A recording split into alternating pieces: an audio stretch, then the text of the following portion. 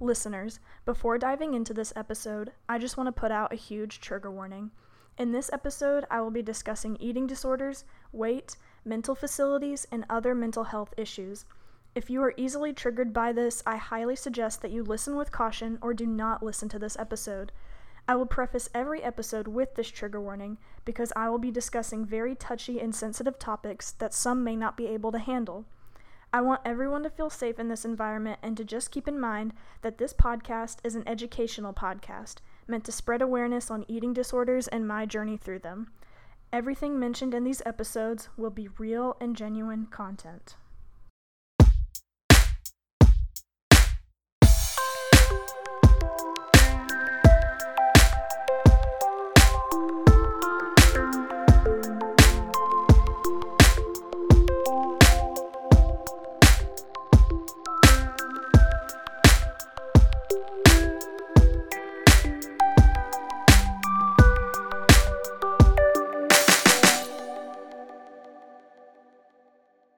Hello everyone, and welcome back to Reasons for Recovery. If you guys haven't noticed or heard, the sound is way better now. And if you've been listening since the beginning, you'll know that I haven't really had the best setup on this podcast. I've literally just been recording this straight to Audacity with no microphone, no headphones, nothing at all, just straight onto my MacBook. So that's why the sound has been so poor recently. But I discussed in the last episode that I had a microphone coming in. So yeah, it finally came in the same day as I recorded that last episode.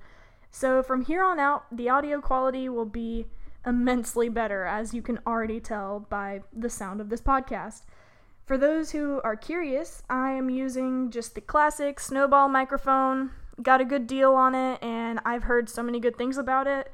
I know a lot of gamers and streamers use this type of microphone, and they sound pretty good, so hopefully it works for me as well. But I love it. So here's the new sound for the podcast. In today's episode, I will be actually shifting away from what this podcast is all about, which is my reasons for why I chose recovery. And today I decided that I will just share some stories with you instead. For those who have listened or just know my story, you will know that I spent a little bit of time in a psychiatric unit to get help for my eating disorder. It was kind of like what jump-started my road to recovery. This episode will entail the stories that I have from that place. Horror stories, happy stories, sad stories, all in between.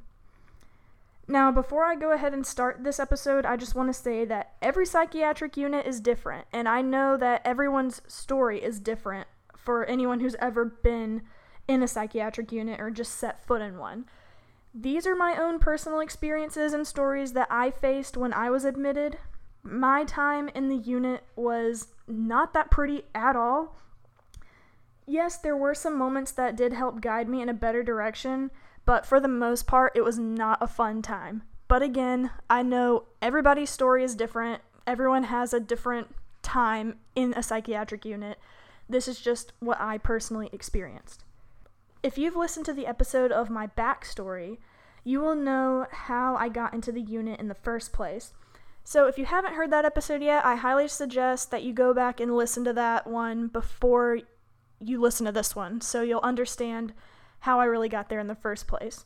And I think that's the second episode that I ever posted. I think it's called My Backstory. Go ahead and listen to that one first, because it kind of entails my journey up until I was admitted into the psychiatric unit. But I'll go ahead and just start off with some stories that I have from my time in the psychiatric unit.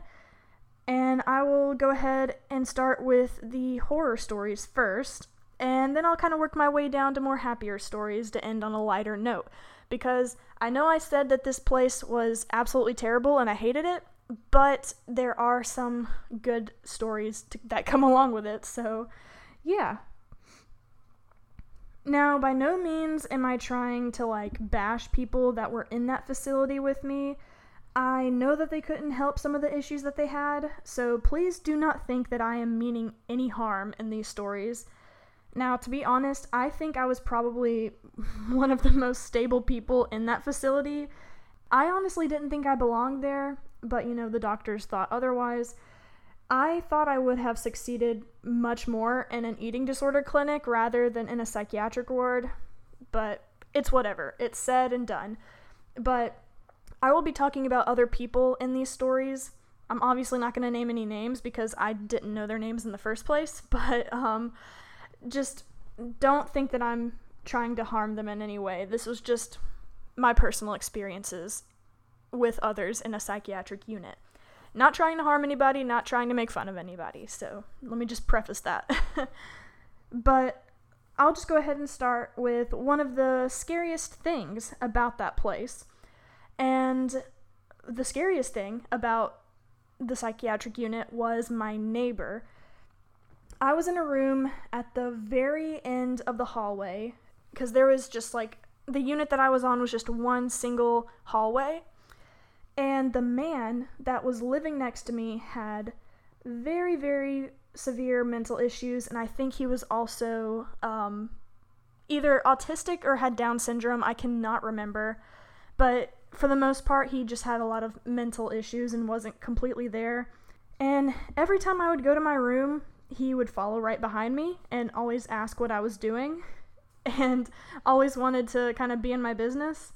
And keep in mind, I had an extremely bad attitude back then because anorexia makes you have a very bad and crappy attitude. So I would ignore him and I would always try to shut the door behind me. But if you're familiar with mental hospital doors, they are very, very, very hard to shut. Basically, if you look up what a mental hospital doorknob looks like, it's literally just like this, I don't even know how to explain it.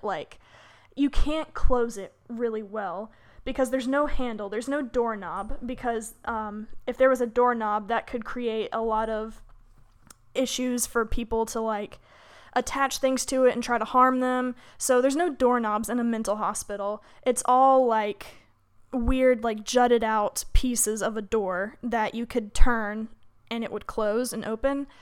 It's very, very hard to explain, but you could look up a picture to give you a better idea of what it was.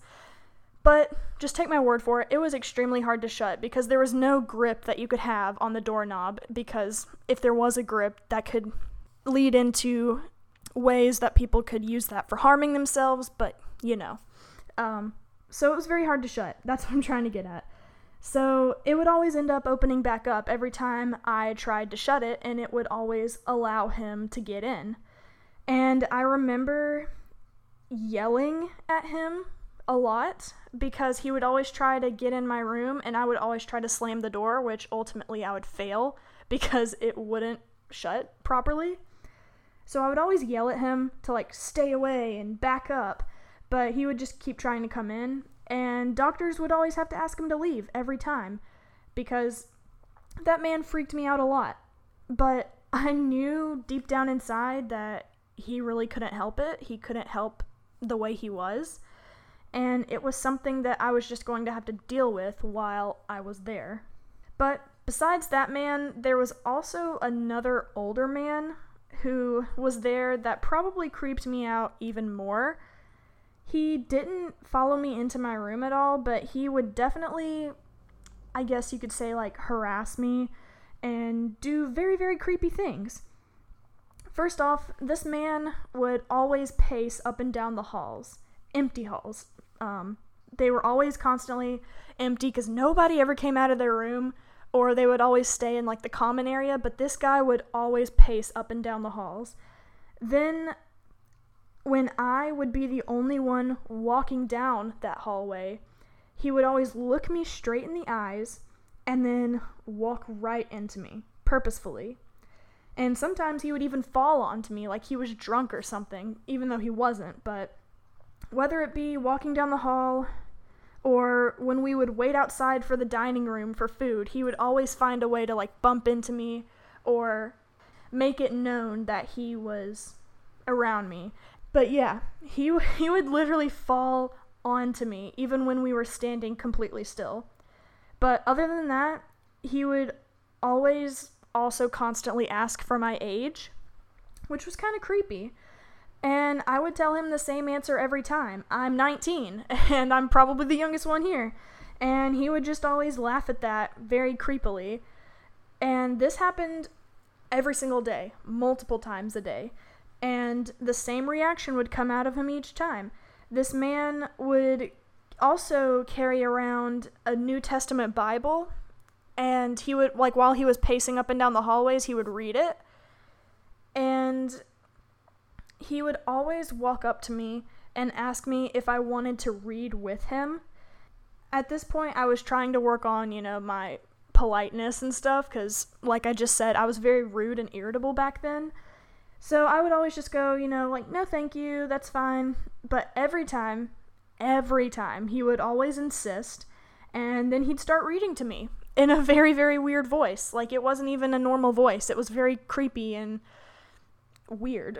But he would always read the New Testament to me, and even if I didn't want him to, he always did. But I learned by day 2 that this was something that I'd also have to deal with on a daily basis, and I eventually just accepted it, even though it really made me uncomfortable. There also was one last guy who freaked me out in particular, and he was an ex-convict, and I only knew that because he told me that, and all the other people there said he was one too.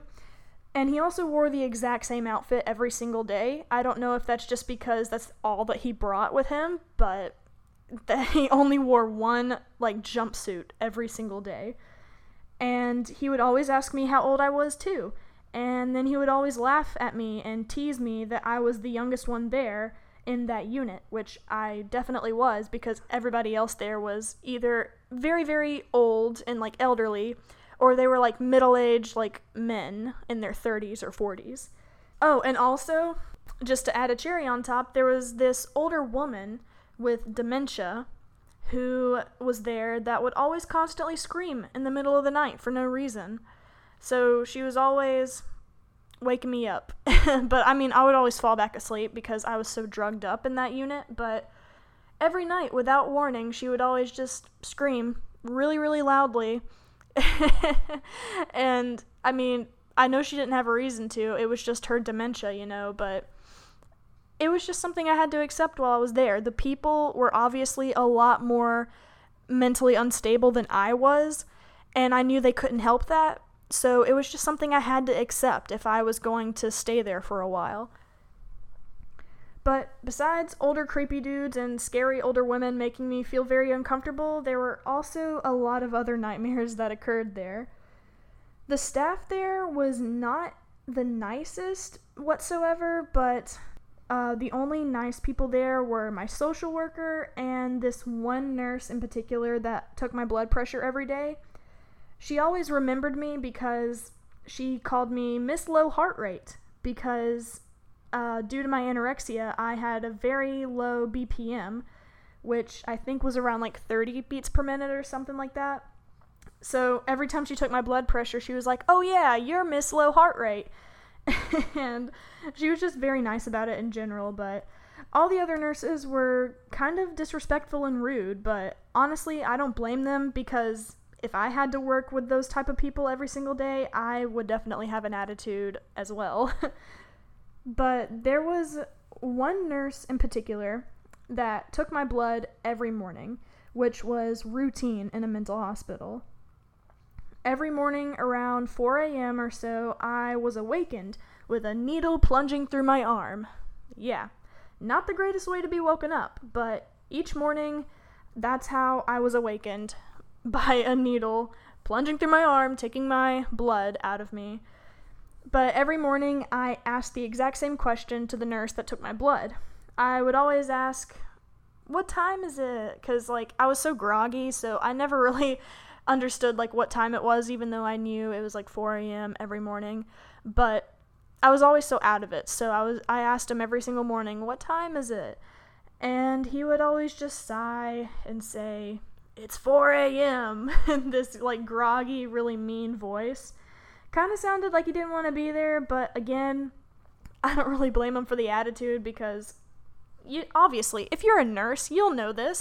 If you have to have, like, a shift extremely early in the morning or, like, overnight like these people did, you would probably have a little bit of an attitude as well. Or you would at least just be a little short with people because, you know, it's really early in the morning. You would rather be at home asleep.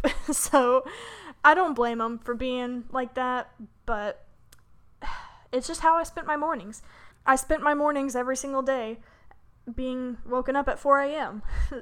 And I really wish that I could have been woken up in a different way besides a needle being plunged through my arm, but, you know, it is what it is. And no, they did not provide me with a warning beforehand. I know they're supposed to, like, wake you up and say, hey, it's time to take your blood. They never really did that. They just kind of tapped me and said, all right, here you go. And they just stuck a needle into my arm without warning, really. So, yeah. But like I said before, I knew that I was going to have to deal with that, so I just got used to it at that point. The blood drawings were probably one of the more annoying things, as you could tell. I always felt so weak there because that place took so much blood from me. But another annoying thing that we did there was something called group time. And if you've ever experienced any time in a mental hospital, you will know exactly what group time is. Group occurred a few times a day throughout the day where we would just do either like a craft or an activity, or we would talk about like a cliche life lesson. One of the times that we had group, it was like an activity time where we could paint or draw or make bracelets, do puzzles, any of that. And I kind of felt like I was in preschool, but I kind of enjoyed this time a lot because it was the only interesting thing that happened all day. Other than that, there was really nothing much to do. So during this hour, we had to do crafts and all. You know, it helped me out a lot to make the day pass by. Also, during this hour that we had to do crafts, the group leader played this very annoying childish music, like, I'm talking like maybe modern pop, like what you'd hear on the radio every single day, and it was probably the most annoying part because I felt like I was being brainwashed with this absolutely childish, terrible music. Kind of felt like I was in a cult, and you know, it was just something I had to deal with, but it was very annoying, and I definitely didn't enjoy the music, but at least, you know, we had craft time, and we had some time to spend outside of our rooms and not cooped up all day waiting for the time just to go by. Besides the craft time, we also had other group times, which were absolutely stupid, and I hated them. And one of the things that we did was called chair exercising. Something to get us, you know, up and moving because we weren't allowed to go anywhere outside of the one hallway that we were roomed in. Yeah, we weren't even allowed to go outside, like, into the real world, so we were just, like, stuck in that one hallway. So we did chair exercising to kind of get us moving. And I hated this group time so much. You know why? Because I was super bony and super weak, which made the exercise very exhausting. My butt was like so sore and my tailbone was like digging into the metal chair the entire time, and I couldn't do every move like I should have been able to because I was so bony and weak. And I remember we only did it twice when I was there, but I remember during the first time, I literally cried the entire time because I was in so much pain and I was so weak that I was just crying out of the fact that, one, I was in pain, and two, I was so upset with myself that I couldn't do basic, like, chair exercises that anybody could do. Like, this is stuff that, like, elderly people do at the community center to, like, get in shape and stuff. And I couldn't even do it. It made me feel so terrible about myself. And the fact that I couldn't do simple leg movements in a chair. That's how terrible it got and how painful it got to do just simple activities. And it was literally the worst hour of group time that I had there. Other than those groups, we also had those sappy, like, talk about your feelings group times. Kind of like a therapy session, which I really hated a lot, because I hated, like, talking about my feelings with other people. In one group session, we talked about, like, how we got in the hospital in the first place, and what we could do different to, like, change that once we got out of the hospital. Then, in another session, we learned about character traits and what our best ones were. And then in another session, we talked about empathy and what exactly that was and how to have empathy for others. And there were many other sessions, which I will get into later, but you can tell that this was like your stereotypical therapy session, so you could imagine how boring it was to me, especially for someone that didn't like to talk about their feelings and didn't really like therapy in general. Around day 3 of going to those boring sessions that happened all throughout the day, I was so sick and tired of them. I only liked the craft time, and that was literally it. Like, I didn't enjoy anything else.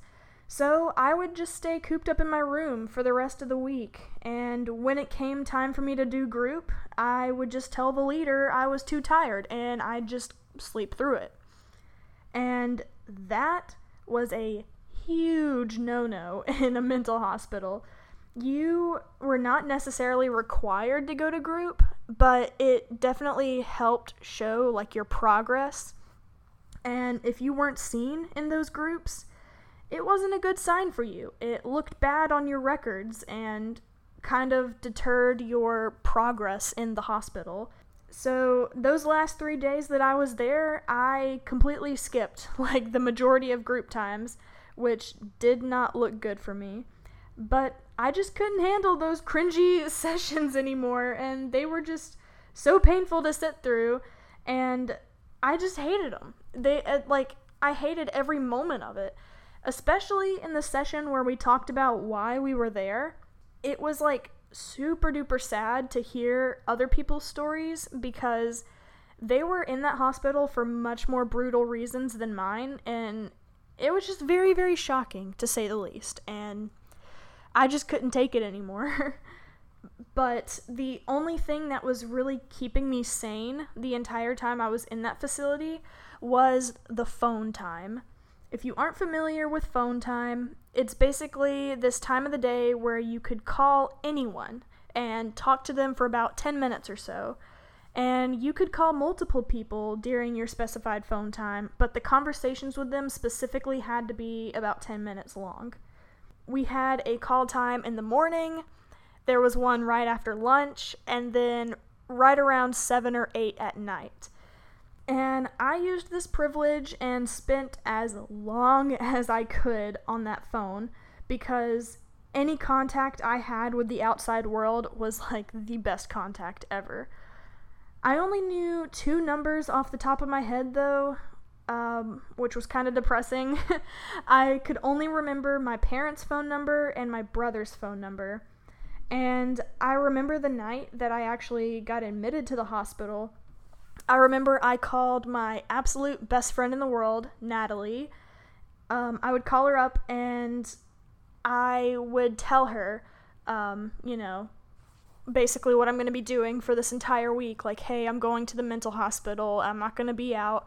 But don't worry, I'm going to call you while I'm in there. Like, we'll talk the entire week, I promise.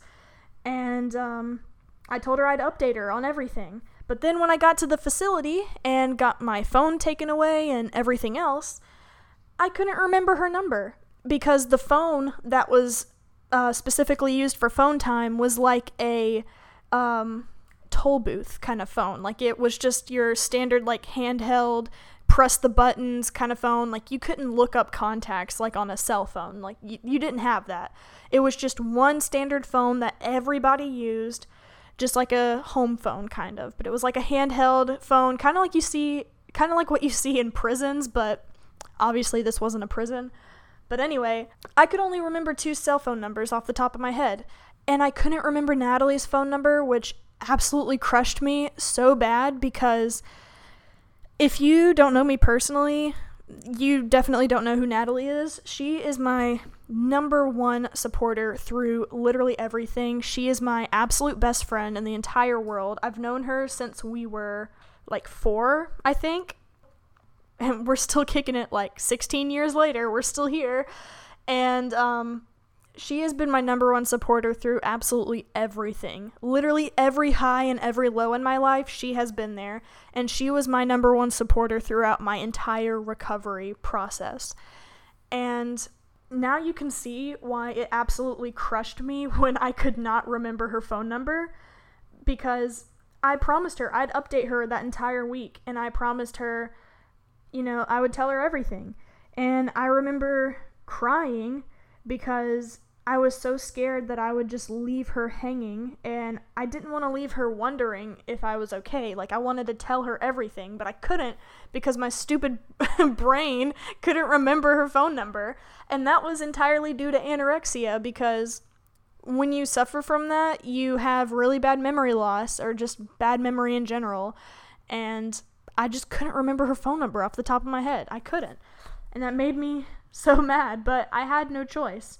So when I called my parents the first time, I told them, like, hey, let Natalie know I'm okay and I'm safe, because I really want her to know, out of all the people out there that I'm keeping in contact with, I want her to know that I'm okay. Looking back at it, I don't know why, I really don't know why I didn't just ask my parents, like, hey, can you give me Natalie's phone number, because that would have been so much easier. I'm an idiot, okay? But yeah, I mean, I don't know what I was thinking. I could have just asked my parents, hey, can you give me Natalie's number and let me call her? But I wasn't thinking, so I left her hanging that entire week, and I sincerely apologize, Natalie, when you're listening to this. She's not going to be listening to this for a very long time, because she's actually on a mission right now. She's a missionary for the Church of Latter-day Saints. I think I'm saying that right. I hope I'm saying that right, or else I'm going to offend a lot of people. But yeah, she's a member of the LDS Church, and she's serving on a mission right now, and I can't see her until March of 2022. And she told me that once she gets back, she's going to be binging all my podcast episodes. So Natalie, when you get to this episode in particular, I hope that you know that I absolutely love you, and thank you for supporting me through everything, my highs and my lows, and all in between. So yeah, sorry to get sappy there for a second, but anyways, my point was, I wanted her to know everything because she was my absolute best friend, and I wanted her to know that I was okay, but I was stupid and couldn't remember her own phone number, so couldn't really do that. Phone time was my absolute favorite time. But it was also an extremely sad time as well, because I was talking to the people I knew that I wouldn't see for a while, and I wanted to see them in person so bad, and hug them, and tell them thank you for everything, and supporting me through this journey. The first call that I ever made when I got there was actually to my brother and his wife. They were always so concerned for me, but they never really sat down and talked to me like my parents did about all of this, but they were always there for me behind the scenes. They were always worried about me, and they wanted to see me get better, so they knew that going to the hospital was obviously a very good step for me to get in that direction. So I called them first, and they were so happy to hear my voice. They were so happy to know that I was getting help. And I remember I called them every single day, and I even got to talk to their daughter, who is my niece. I got to talk to her on the phone, who was barely a year old at the time, so she obviously couldn't talk that well. But now she's about to be 2.5, I think, and she is probably like my best friend ever. So, yeah. Phone time was really, really sad sometimes, but, you know, it was great that I got to talk to the people that I loved the most. The nurses there also knew that I didn't really belong or fit in that well there, being the youngest one there. And they allowed me to kind of like monopolize the phone, and I would stay on it way longer than 10 minutes at a time. Like, I know my conversations lasted a lot longer than they were supposed to.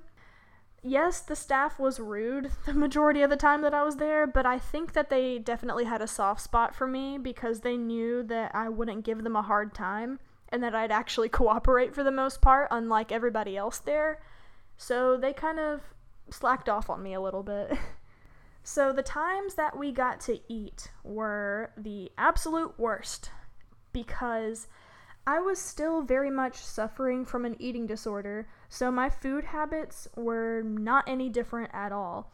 Like I said, I don't think I really belonged in the mental hospital quite yet. I definitely needed to go to a treatment facility that was specifically for those with an eating disorder. So the food that was given to me, it wasn't necessarily like monitored. Nobody was really tracking what I was eating, how much I was eating. No one really cared how much or how little I ate. No one was there to track my intake, and no one was there to make sure I was eating, because it wasn't a place specifically designated for those suffering from an eating disorder. I was in a place that was really just for those with mental health issues, not for an eating disorder. So I still had free range to pick through and choose what I wanted to eat. Every meal at that hospital absolutely terrified me because it had food that I was terrified of. And one night I remember we had spaghetti with like this meat sauce, and for dessert it was like a cup of fruit with a whipped topping. I remember I picked off the meat sauce because I was terrified of carbs, so I didn't even eat the noodles. And then I only ate the fruit in the fruit cup and picked off all the whipped topping because that was calories and sugar and carbs, and I didn't want that. And it was like that for every single meal. And of course, since I wasn't monitored, I was completely able to do anything I wanted with my food. I didn't make any progress at all with my weight because I wasn't being monitored like I should have been. And when I got out of the hospital, I actually weighed less than when I went in because I wasn't monitored. And that was within a week's worth of time. I almost had to stay longer in the hospital because I had lost a little bit of weight, and they were a little worried that I wasn't doing well. But I ended up getting out on the time that I was scheduled to get out, and they were just hoping that I would, I guess, make my own progress on my own time. But, yeah. I know everything that I've said so far has been pretty depressing and pretty sad, but there are a few sweeter stories that I have, so I'll get into those to end it on a much lighter note. One of the only things that really got me through that week in that hospital was one girl in particular, another patient. Yes, I know I said that the people there were very creepy and very weird and much older than me, but there was this one girl in particular who was different. She wasn't there long at all. She was only there for, I think, like a day or two. But she was that little burst of light that I needed to help me keep going in that facility. She was very close to my age and was the only one there who didn't really belong there either. She told me that she was a security guard at a mall, and she went through a screening that everybody has to go through when you sign up to be a security guard. And she revealed to the person that she had suicidal thoughts, and they sent her to that mental hospital. That's literally all I knew about her. I never got her name or any other info about her because, HIPAA violation. So I wasn't able to keep in contact with her outside of that mental facility. And that sucks because she was the only one there that really, understood me and could talk to me because she was of my age and understood me a lot more than all the older people there did. Because when I told everybody else the reason that I was there, they didn't quite understand because they were much older and much more unaware of what an eating disorder really was. I remember one lady in particular, she came up to me after like a group therapy where we told the reasons why we were there, She came up to me and she was like, "Man, I wish I was like you." And I was like, "Why do you say that?" And she said, I wish I had an eating disorder too. Like, I really need one because I'm so fat. I need to lose some weight, and I would love to be your size." And obviously, that's not something you say to a person suffering from an eating disorder, but she was messed up mentally, and she didn't really understand what an eating disorder was and what was right and wrong to say to me. But it really messed me up a lot, and the fact that nobody there understood why I was hurting, it made my time there a lot worse. But this girl in particular made it a lot better because she understood what an eating disorder was, and she came from, a generation that was much more cultured on the subject and knew what it was about. And I'm just so upset that I couldn't even get her name or any information about her because, it was a violation. We couldn't do that. And I really want to know how she's doing now. I really wish that I could get back in touch with her and get to talk to her. But I literally have no idea where she is now and no way of finding out where she is because, like I said, I never got any name or contact info from her because we would have gotten in trouble for it. So I can't even describe to you anything about her. Even if she was listening to this right now, she probably wouldn't even know that it was her. But along with that girl, there was also my social worker. She was also the only one that really understood me as well because she was a little bit younger than the other nurses there, and she was much more informed on the subject matter. She had the same mentality as I did, that I didn't really belong in a mental hospital, that I should have had care somewhere else in an eating disorder clinic. She had that mentality, so she always pulled me aside to her office for personal meetings where we would talk about what I should do after I got out of the hospital. She showed me a lot of great meal plans and nutrition plans for once I got out to start recovery, and she also showed me a lot of eating disorder facilities and clinics that I could go to for more help on recovery. She was just very, very helpful. She was really good at her job, and she gave me the best advice out of anyone there because there were a lot of doctors that talked to me, a lot of nutritionists, a lot of psychiatrists, all of those people. They all talked to me and we had our own personal meetings, but none of them really matched her. She was so much better than all of them. She definitely outnumbered them all. And all of the rest of my time there was pretty boring. It really just involved a lot of me cooped up in my room, sleeping, because I was so drugged up all the time, and it made me very, very woozy. The days were actually pretty short, considering that a good chunk of it I was sleeping. I slept a lot. I talked about that in another podcast episode. I slept the entire time I was there, basically, because I was on so many different drugs that knocked me out, and on top of that, they were taking my blood every morning, and that definitely drained me.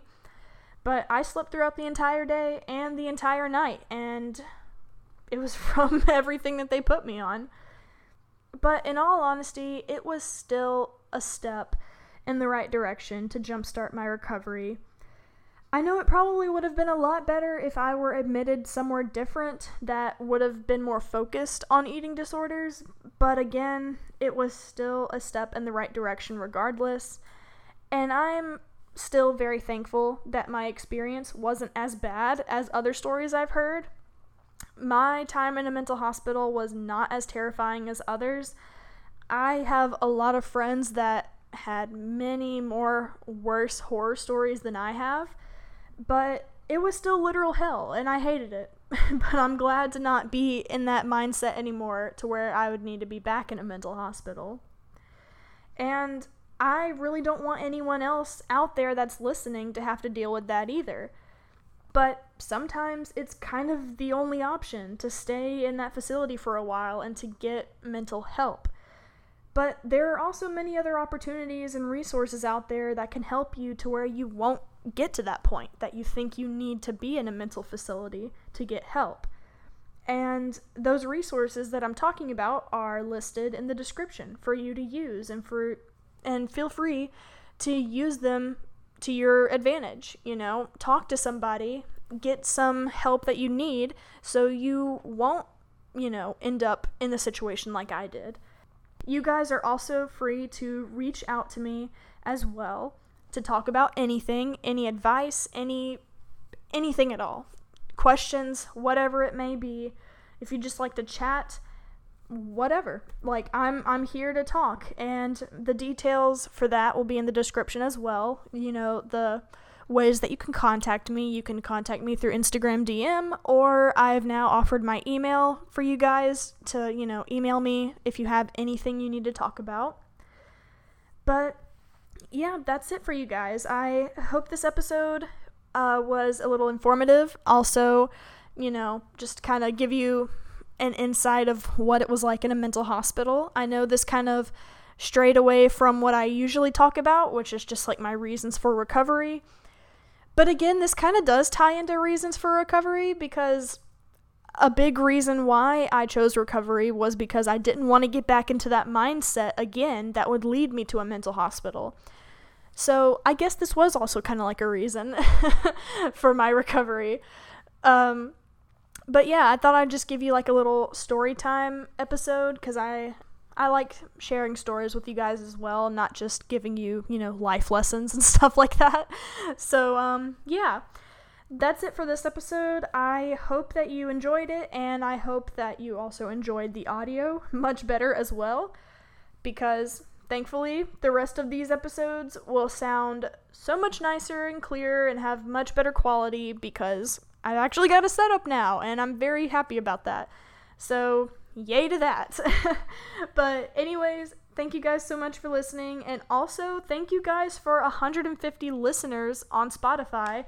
That's awesome. I never really thought it would get that far, because like I said before, I kind of just made this for friends and family members, but now it's spreading and going all across the world, so I'm very happy about that. Thank you so much. But yeah, I'll see you guys in the next episode, and remember to stay safe and healthy.